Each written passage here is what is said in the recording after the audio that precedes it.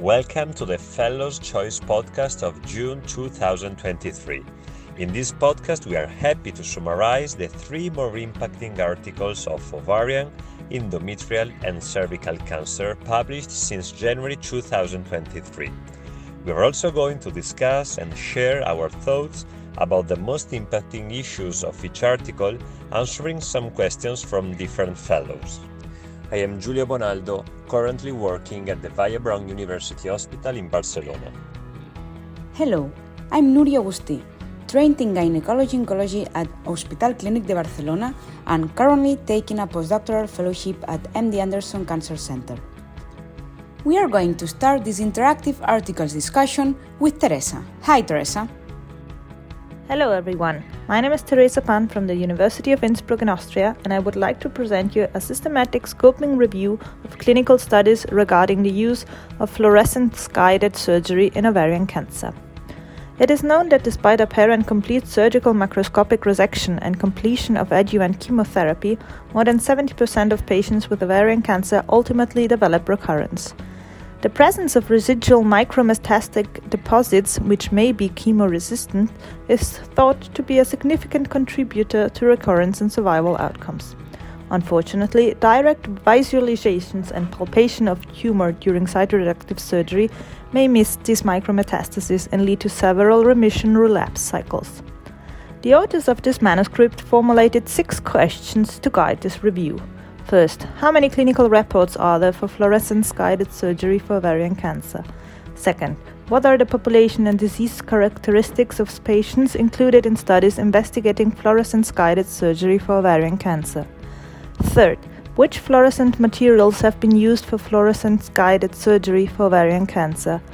Fourth, what is the intraoperative role of fluorescence-guided surgery for ovarian cancer? Fifth, what are the surgical, oncologic, and survival outcomes of using fluorescence-guided surgery for ovarian cancer? And 6. Are there any ongoing trials on the use of fluorescence-guided surgery for ovarian cancer? The systematic review included studies from June 2002 until October 2021 from PubMed, Web of Science, and Scopus, as well as those from a search of related literature, and after screening 2,817 potential studies, 24 studies were ultimately included. In these studies, there were 410 cases where fluorescence-guided surgery was performed to visualize tumor deposits. This also may compensate for the lack of tactile feedback in minimal invasive surgery.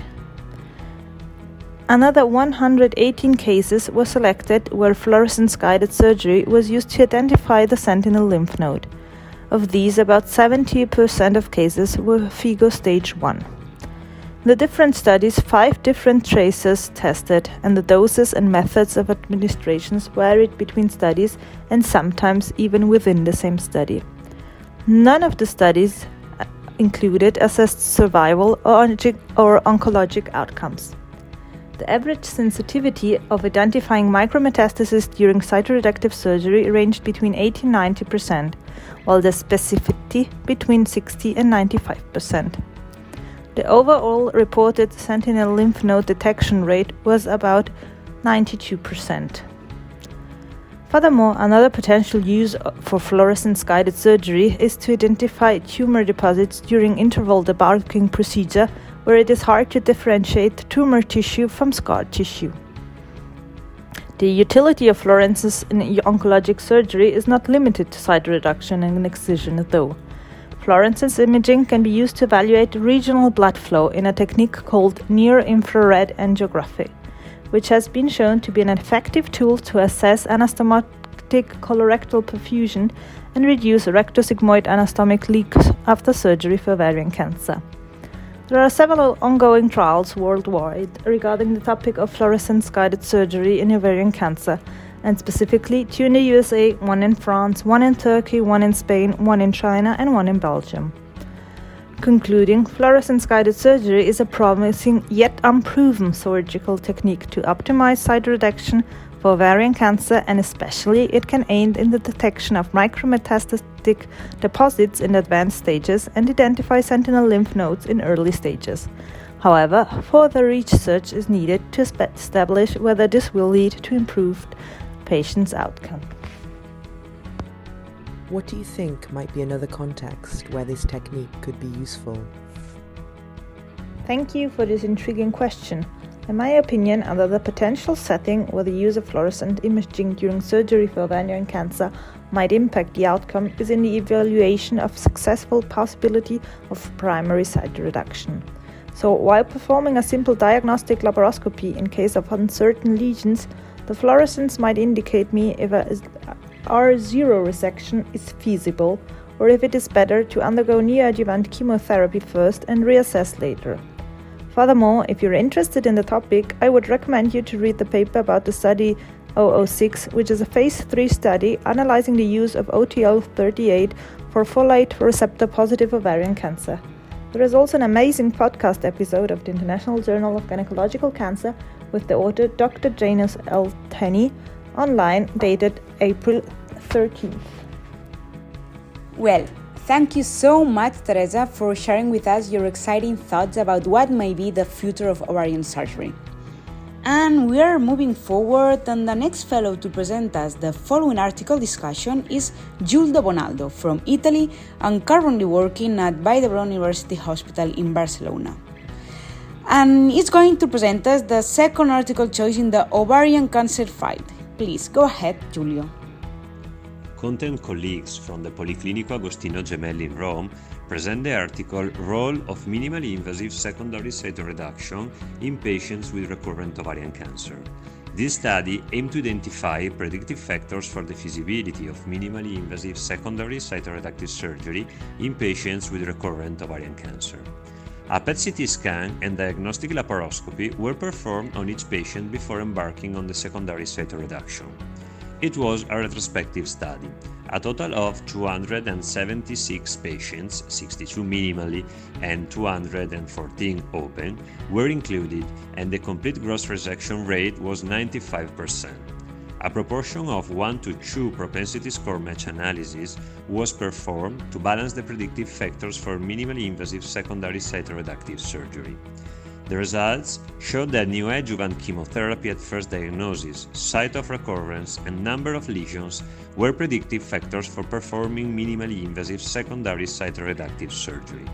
Early postoperative complications were significantly higher in the open group, 33%, compared to the minimally invasive surgery group, 10%. The study concluded that patients with single or oligometastatic recurrences can be offered minimally invasive secondary cytoreductive surgery, especially if localized in the lymph nodes and/or if they receive neoadjuvant chemotherapy at primary diagnosis. What do you think about performing minimally invasive surgery in a recurrent setting? And what do you think are the future perspectives of MIS and the surgery of ovarian cancer? Thank you, Teresa, for your question. Well, considering that around 70% of patients with stage 3 and 4 ovarian cancer will recur, the possibility of offering a minimally invasive approach, which may provide a reduction of postoperative complications and a better quality of life for the patients, I think is a very promising topic. Minimally invasive surgery is now common in gynecologic practice, but we need to be cautious regarding its use in this setting, as we have all witnessed what happens after the LAC trial. For this reason, must consider the oncologic outcomes and the need for prospective randomized trials. I look forward to the result of LANCE trial. If MIS is non-inferior to laparotomy in terms of disease-free survival in women with advanced stage epithelial ovarian cancer after neoadjuvant chemotherapy, it will be another great achievement for our patients. At the moment, we know that minimally invasive secondary cytoreductive surgery is a reasonable approach in select patients and in select centers. However, when considering oncologic outcomes, the community of gynecologic oncology must know that further research on the role of MIS in ovarian cancer surgery is needed. Thank you, Giulio, for giving us this interesting update in the ovarian cancer surgery. And I introduce you the next fellow, Andrea Rosati from Policlinico Universitario Agostino Gemelli in Rome. He's going to talk about the pattern of recurrence in ovarian cancer. Impact of pattern of recurrence on post-relapse survival according to surgical timing in patients with advanced ovarian cancer. In this retrospective multicenter study, Martina, Ida Angeles and colleagues aimed to evaluate if the timing of cytoreductive surgery was associated with the pattern of first recurrence and explore the impact of recurrence pattern on post-relapse overall survival according to surgical timing. Patients diagnosed with stage 3C to 4 ovarian cancer were undergone either primary debulking surgery, early interval debulking surgery after 3-4 cycles of NACT, or delayed debulking surgery after 6 cycles, with minimal to no residual disease between January 2008 and December 2015 were included in the study. A total of 549 patients were identified, 175 patients had a primary surgery, 224 an early interval, and 150 a delayed debulking surgery. Authors found that the cumulative incidence of peritoneal recurrences at 2 years was significantly higher with increasing the number of neoadjuvant cycles, reaching the peak with delayed debulking surgery, while for pleural or pulmonary recurrences, the incidence was higher after early interval debulking surgery. Considering survival outcomes, authors investigated both the impact of surgical timing and the pattern of recurrence. They found a significantly different median post-relapse overall survival between groups and respectively 33.5 months for primary surgery, 27.8 months for early interval, and 24.5 months for the delayed debulking surgery group. There was also a statistically significant difference in the median post-relapse overall survival among different patterns of recurrence, namely 26.5 months for peritoneal relapse, 68.1 months for lymph node recurrence, 20.5 months for pleural or pulmonary localizations, and 23.2 months for the other recurrences. In the multivariable analysis, variables that remained significantly associated with post-relapse overall survival were the lymph node pattern of recurrence, with a hazard ratio of 0.42, the delayed surgical timing with a hazard ratio of 1.53, and time to recurrence with a hazard ratio of 0.95. In conclusion, the pattern of first recurrence was associated with the timing of surgery, with peritoneal recurrences being more frequent while increasing the number of cycles of neoadjuvant chemotherapy. Lymph node recurrences were associated with better prognosis, demonstrating higher post-relapse overall survival, and this improved outcome of lymphatic recurrences was more evident after primary and early interval debulking surgery. Finally, shorter time to first relapse and delayed debulking surgery were both significantly associated with decreased overall survival. Thank you, Andrea. While listening your summary, I was wondering what are the possible strategies to improve both the poor response to chemotherapy and the poor prognosis of delayed interval debulking surgery. Is it possible to further stratify the prognosis of patients within different recurrence patterns? Thank you so much for your question. This paper offers an interesting point for reflection, highlighting a problem that we address in our daily clinical practice. Indeed, patients undergoing delayed interval debulking surgery, considering their higher tumor burden and higher comorbidities, represents a therapeutic challenge and a subgroup with an intrinsically worse oncological outcome. Although the setting of delayed debulking surgery is prognostically unfavorable, the time gained during neoadjuvant chemotherapy allows us to acquire important information about the clinical and biological aggressiveness of the tumor. During neoadjuvant chemotherapy, we must collect some crucial information about platinum sensitivity, evaluating it through RECIST criteria through the clinical response to the drop of CA-125 according to GCIG criteria. We can calculate the Kelm score, and it is possible to both clarify the HRD status, the BRCA status, and to explore other molecular markers of resistance to platinum or PARP inhibitors, such as the amplification of cyclin A1. Based on all these informations, we can shape the best neoadjuvant management and, for example, decide whether to add bevacizumab, especially in the K-limb unfavorable group, in order to both potentially maximize the chance of delayed complete cytoreduction and survival outcomes. Furthermore, based on molecular profile in the near future, we will be eventually able to propose PARP inhibitor in neoadjuvant setting. Obviously, we have to wait for the results from the Nuvola trial and NOW trial that will clarify the specific point. In this context, it will be essential also to identify biomarkers of chemoresistance or resistance to maintenance therapy in order to potentially design a combination therapy able to overcome resistance even in neoadjuvant setting. Moreover, we have to consider two important aspects of delayed debulking surgery. First of all, that the rate of peritoneal recurrence in this subgroup of patients is higher. And secondly, that it is hypothesized that chemoresistant clonal cells can be selected under the selective pressure of neoadjuvant chemotherapy. Considering this, hyperthermic intraperitoneal chemotherapy can potentially play an important role, especially in this subset of patients, that is worth to be explored deeper in the future. Finally, it is interesting and intuitive to observe how different recurrence patterns correlate with different prognosis, being the lymph nodal the most favorable when compared to the others. In this context, I think it would be interesting to further stratify oncological outcomes of different recurrent patterns, so peritoneal, lymph nodal, or other metastatic sites, thanks to their molecular characteristics such as BRCA mutational status, in order to better tailor both the therapeutical management and counseling with our patient. Thank you very much, Andrea, for this very interesting summary. And now, Jen Davis Oliveira from the University of Manchester, UK, is going to talk about the replacement therapy among cervical cancer patients. In the January edition of the journal, Suzuki and colleagues presented their study investigating the prescription of hormone replacement therapy among cervical cancer patients with treatment-induced premature menopause.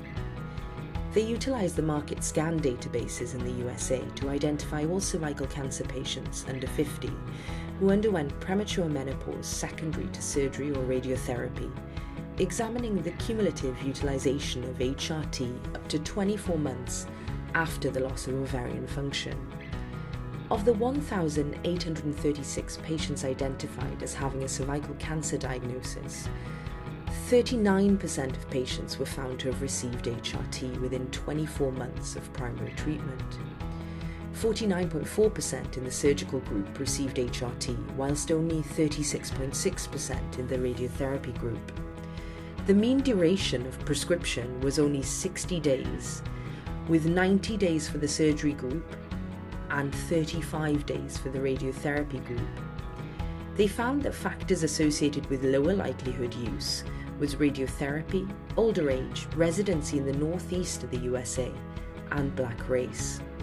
They concluded that HRT is underutilized among premenopausal cervical cancer patients, despite clinical guidance supporting its short and long-term health benefits as well as safety.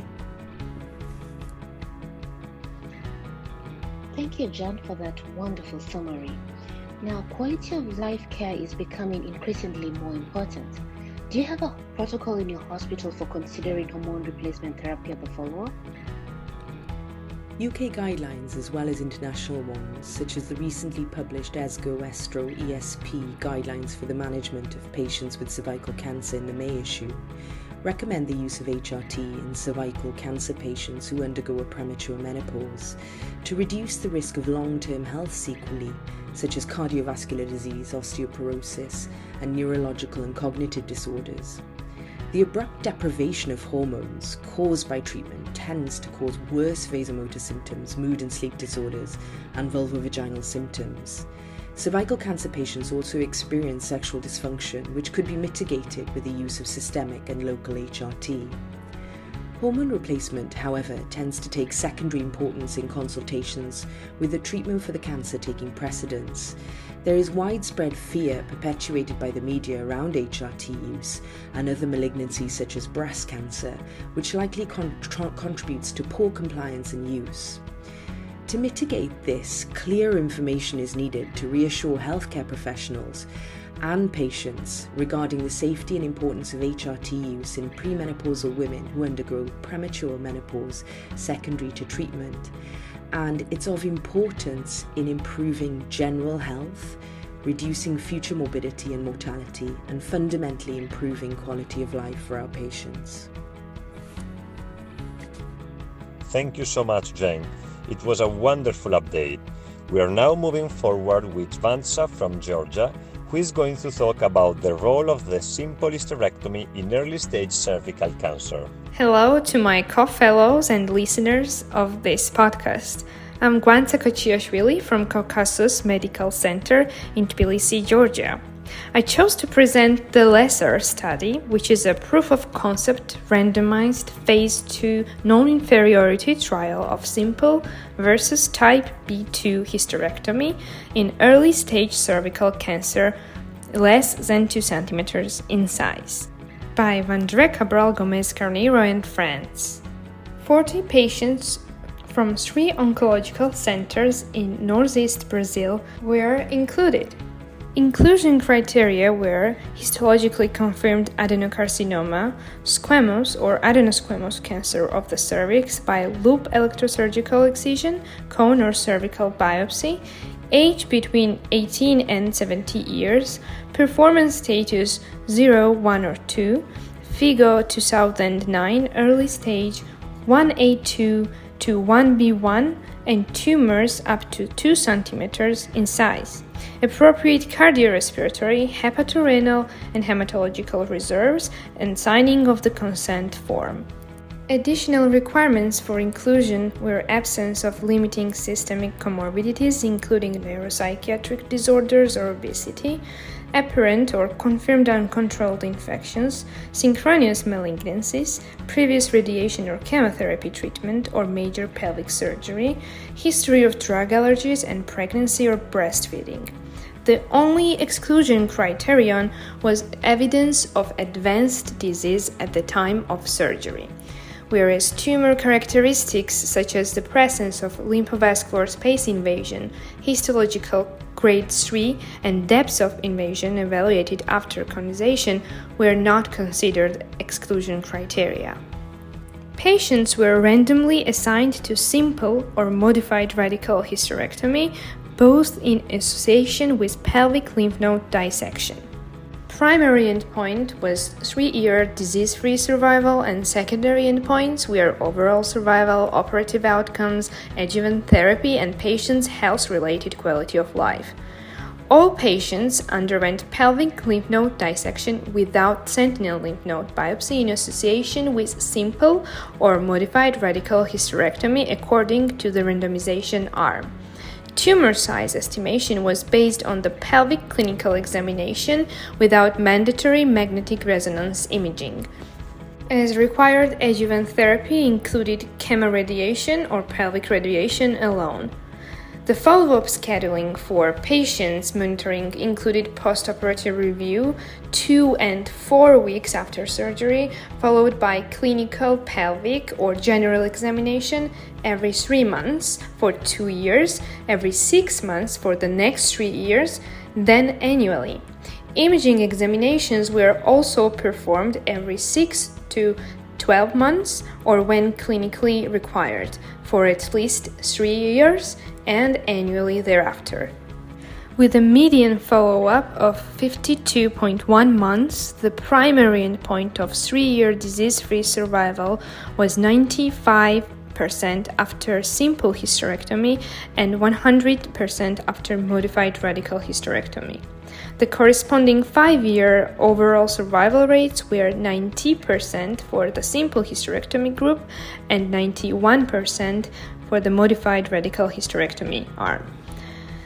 Adjuvant therapy rate was 30% in simple hysterectomy group and 20% in radical hysterectomy group.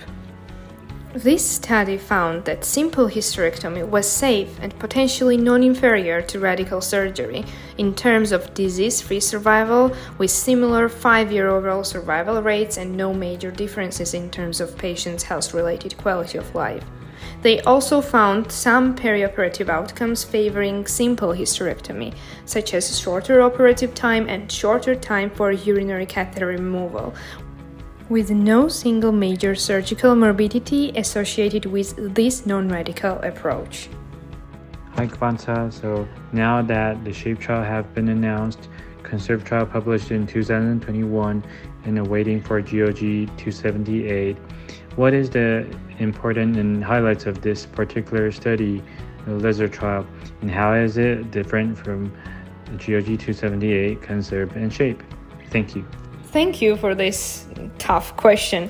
I'm really looking forward to the SHAPE trial paper, but from what has already been announced, it is always a great news to have more proof of the possibility of less radical treatment without compromising long-term oncological outcomes.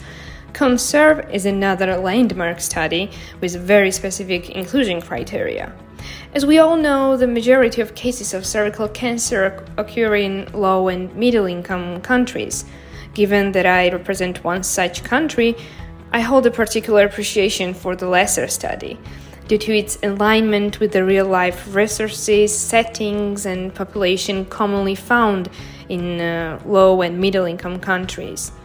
I highly recommend listening to the podcast about the LIZARD study, where Drs. Vandre Carneiro and Glauco Baiocchi have a great discussion with our editor-in-chief, Professor Pedro Ramirez. Also, I cannot help but note that none of these studies is about minimally invasive surgery versus open, so conclusions about that should not be drawn from them. We should wait for the results of other studies specifically designed for answering this question. Thank you, Jvansa. So we will have to wait for the upcoming data to know more about the safety of performing a simple hysterectomy. Next fellow is Nuria Gusti from MD Anderson in Houston, and she's going through the hottest updates in the new published European Cervical Guidelines. In 2018, the European Society of Gynecological Oncology, ESGO, jointly with the European Society for Radiotherapy in Oncology, ESTRO, and the European Society of Pathology, ESP, published evidence-based guidelines for the management of patients with cervical cancer. Dr. Cibula and a multidisciplinary international development group, given that new and exciting data continue to emerge in the management of patients with cervical cancer, the three sister societies decided to update these evidence-based guidelines. These updated guidelines are comprehensive and cover staging, management, follow-up, long-term survivorship, quality of life, and palliative care. To highlight, in the setting of early-stage disease, patients with FIGO stage 1A2 disease who are not interested in fertility preservation are candidates for a simple rather than the traditional radical hysterectomy, being consistent with the results of the CONSERVE trial.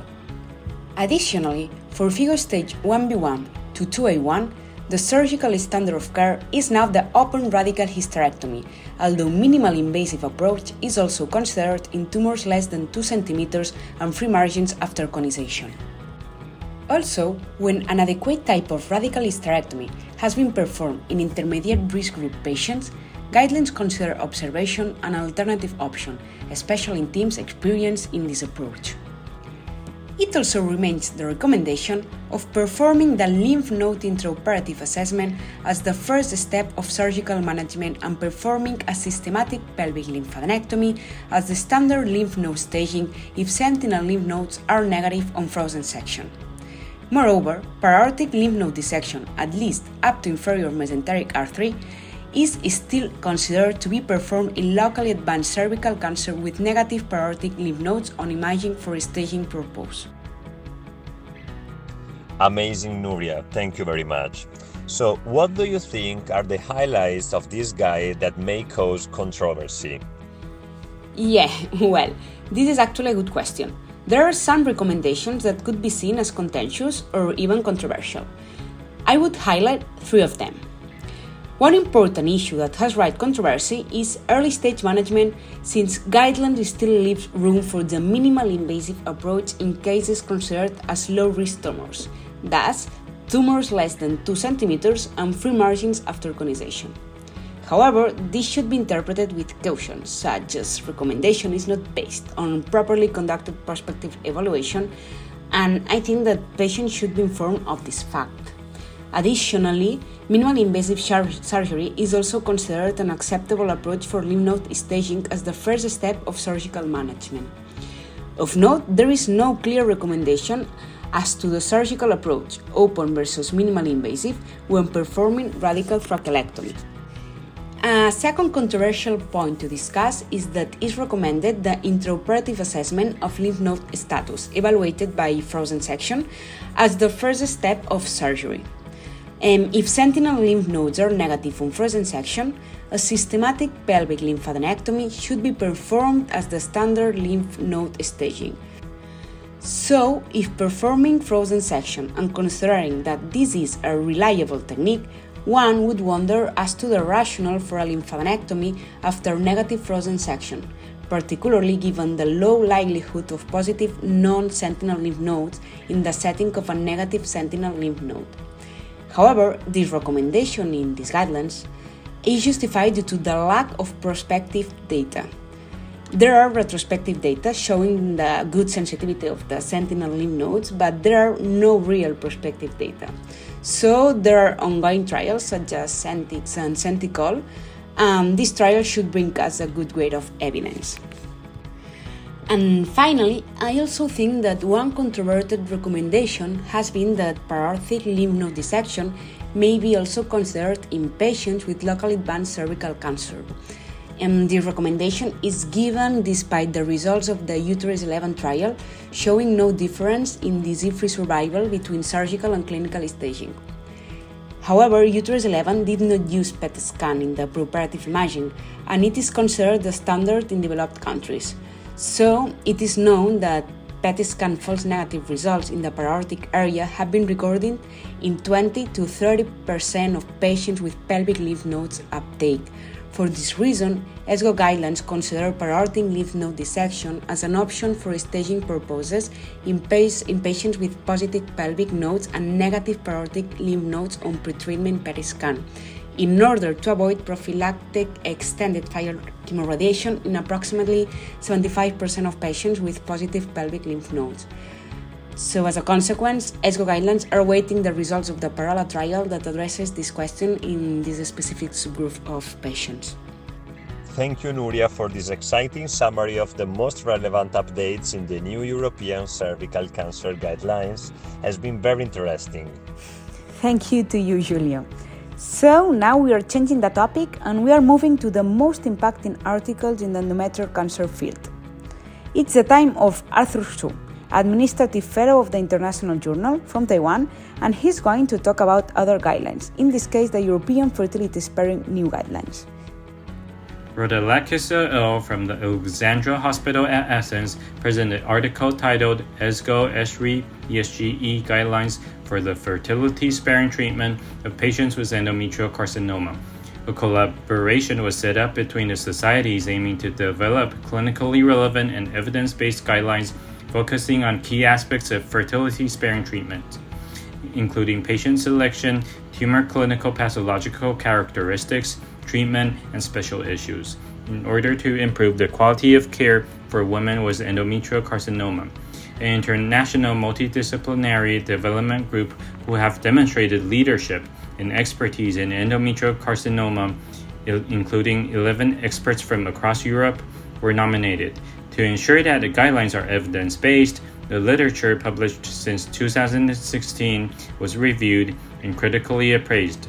The guidelines were then reviewed by 95 independent international practitioners in cancer care delivery and patient representatives. And what are your thoughts on this new guideline? Can you give us your opinion on what you want to emphasize from the new guidelines? I'd like to touch base on the patient selections, especially on molecular classification. The molecular classification is impacting the treatment principles in nearly all scenarios of endometrial cancer, including fertility sparing. The guidelines suggest that resistance to conservative treatment and recurrences are more common in MMRD patients and cited 3 articles. One is by Antonio Raffon from IRTTS Azienda Ospedaliero Universitaria di Bologna, a multi-center Italian study published in 2021 consisting of 69 patients, including 47 atypical endometrial hyperplasia and 22 endometrial cancer, undergoing fertility-sparing treatment, with MMRD observed in 9% of the cases. Recurrence was significantly more common in MMRD than in MMRP cases. May Zakar from UCLA also published their retrospective case series of 84 patients. 7% of cases were MMRD. None of the patients with MMRD had resolution of hyperplasia or malignancy, in contrast to 53% with MMRP. Yong-Shin Chung from Yonsei University in Korea in 2021 published their 57 patients. 15.8% had MMRD. Patients with MMRD was significantly worse than MMRP in terms of best overall response and complete response rate at 6 months. Thus, testing for MMRD is important even in fertility-sparing planning in endometrial cancer.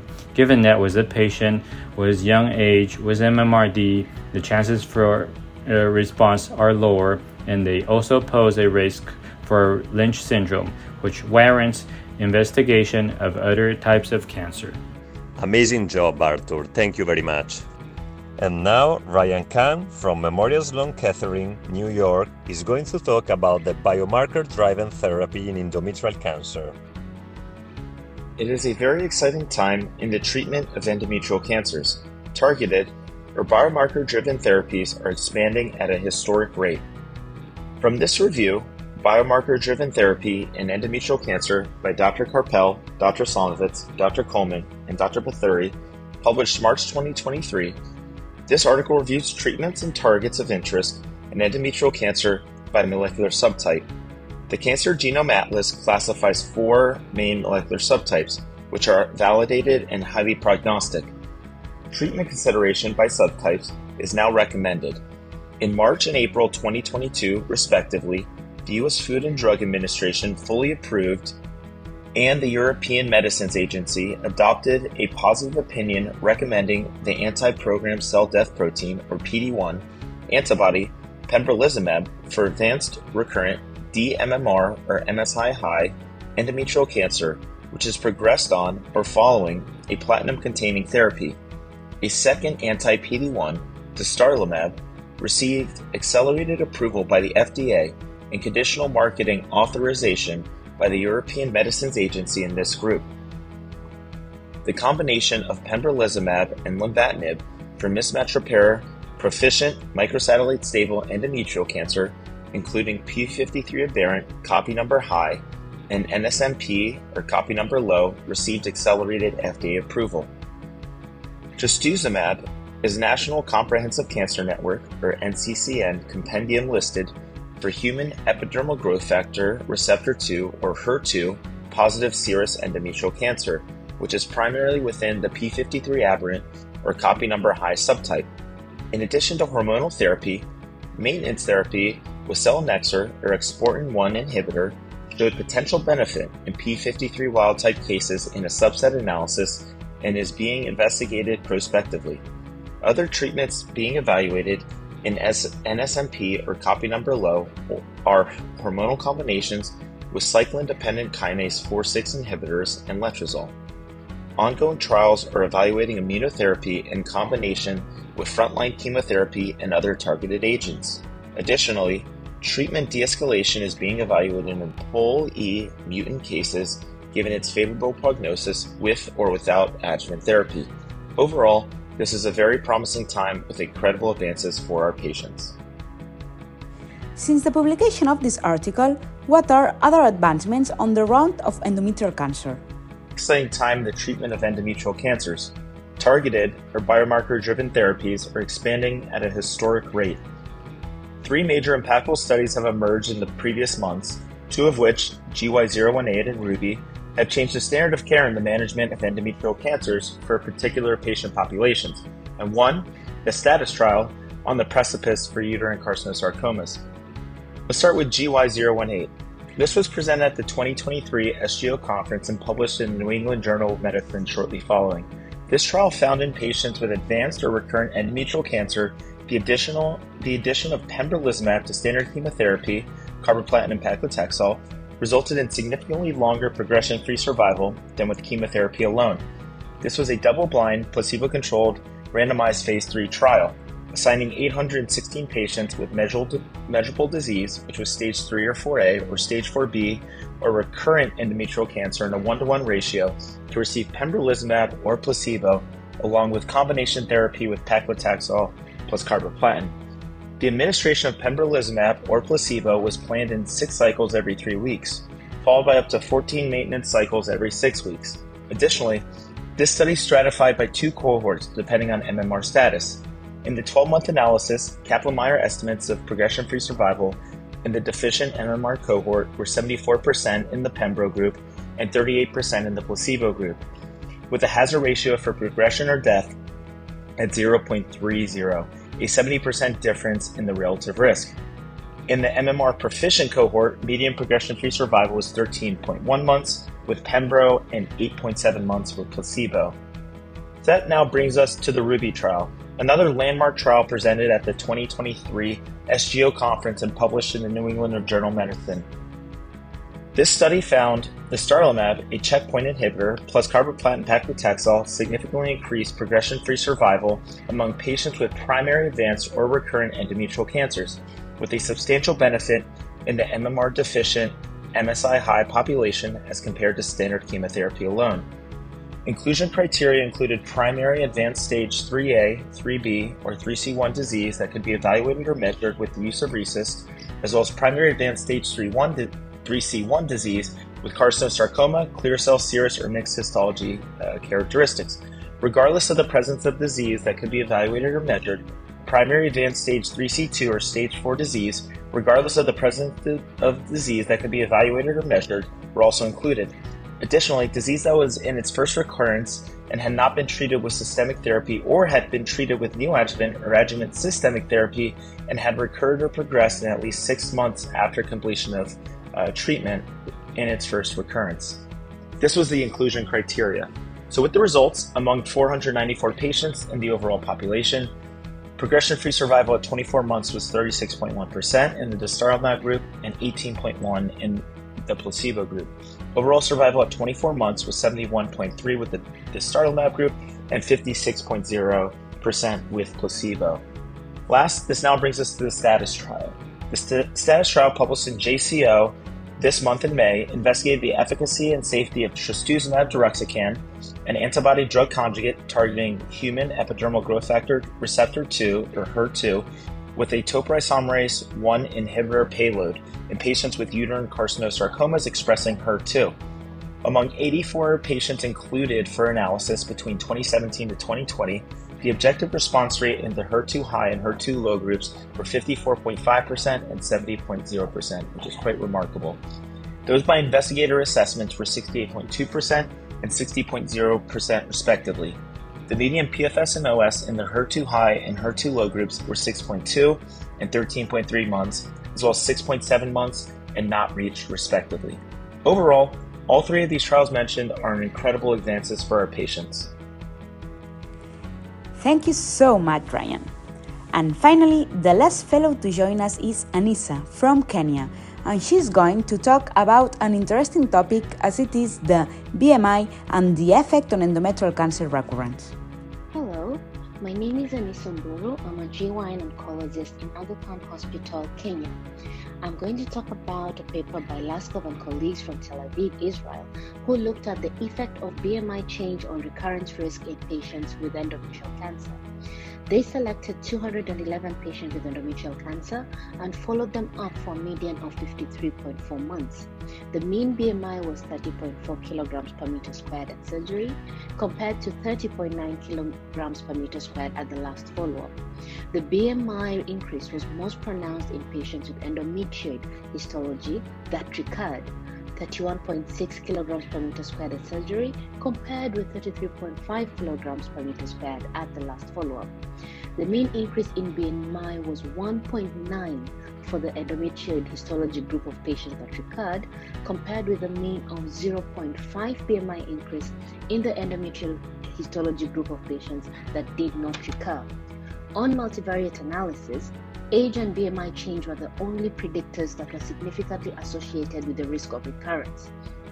They therefore concluded that patients with endometrial cancer that had an increase in BMI during follow-up were at an increased risk for cancer recurrence compared with patients that did not change or had a decrease in BMI. Thank you, Anissa. So I was wondering, at what point should we initiate the discussion on the importance of weight loss in endometrial cancer patients? And how often should we bring it up? Thank you for that question. It is necessary to initiate the conversation about the importance of weight loss from the time a diagnosis of endometrial cancer is made. The patient should be made aware of the risk factors they have that may have led to endometrial cancer, so that they can implement modifiable life changes such as regular exercise and weight loss. Throughout the treatment, it should be discussed at each follow-up visit as part of survivorship care. It is the healthcare provider's mandate to provide active interventions for weight loss by referrals to dietitians, physiotherapists, endocrinologists, and even bariatric surgeons in order to improve the quality of life and overall health for women with endometrial cancer, as well as to improve their oncological outcome. Thank you, Anissa. With your thoughts, we came to the end of this podcast. Thank you for being with us. We've had a wonderful time together discussing with you all the most relevant papers of the International Journal of Gynecological Cancer for the last 6 months. We hope to see you soon in the next podcast. Bye-bye.